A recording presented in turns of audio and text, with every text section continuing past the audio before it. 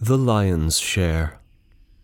The lion went once a-hunting along with the fox, the jackal, and the wolf. They hunted and hunted till at last they surprised a stag, and soon took its life. Then came the question how the spoil should be divided. "Quarter me this stag," roared the lion. So the other animals skinned it and cut it into 4 parts. Then the lion took his stand in front of the carcass and pronounced judgment. "The first quarter is for me, in my capacity as king of beasts. The second is mine as arbiter.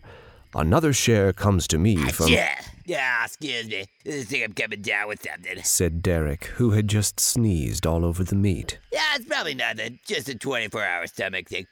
So what are you guys doing? "We are dividing our kill," roared the lion, "and you have just—" Talk about a snot rocket.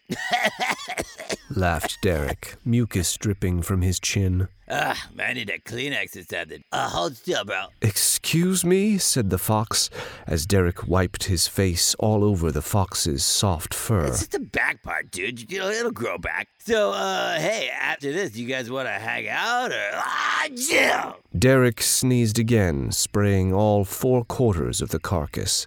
"Now listen, you," said the lion. "This is our kill, and—" Holy crap, is that Barry? "What?" Oh my god, that is totally Barry from high school. said Derek, looking down at the remains of the deer. Oh my god, you guys killed Barry. That is so messed up. "Yes, fine, it's Barry," said the lion. "We have hunted a great—" Wasn't he the dude who could fit like 10 pine cones in his mouth? "I don't care," said the lion. He "Now looked so crazy. He would do it in Miss Squirrel's class. He would like raise his hand and be like, "Oh, Mrs. Squirrel, I think I have something wrong with my mouth." Derek staggered around doing his Barry impression as he coughed harder and harder. "Well, I think we're gonna take off," said the wolf, as he, the jackal, and the fox all backed away. Are you sure? I thought we were all gonna chow down on Barry here. "No," said the fox. "Maybe Lion wants to eat with you, though." But the lion hung his head and walked away, making a lame excuse about needing to check some emails which he hadn't gotten around to dealing with.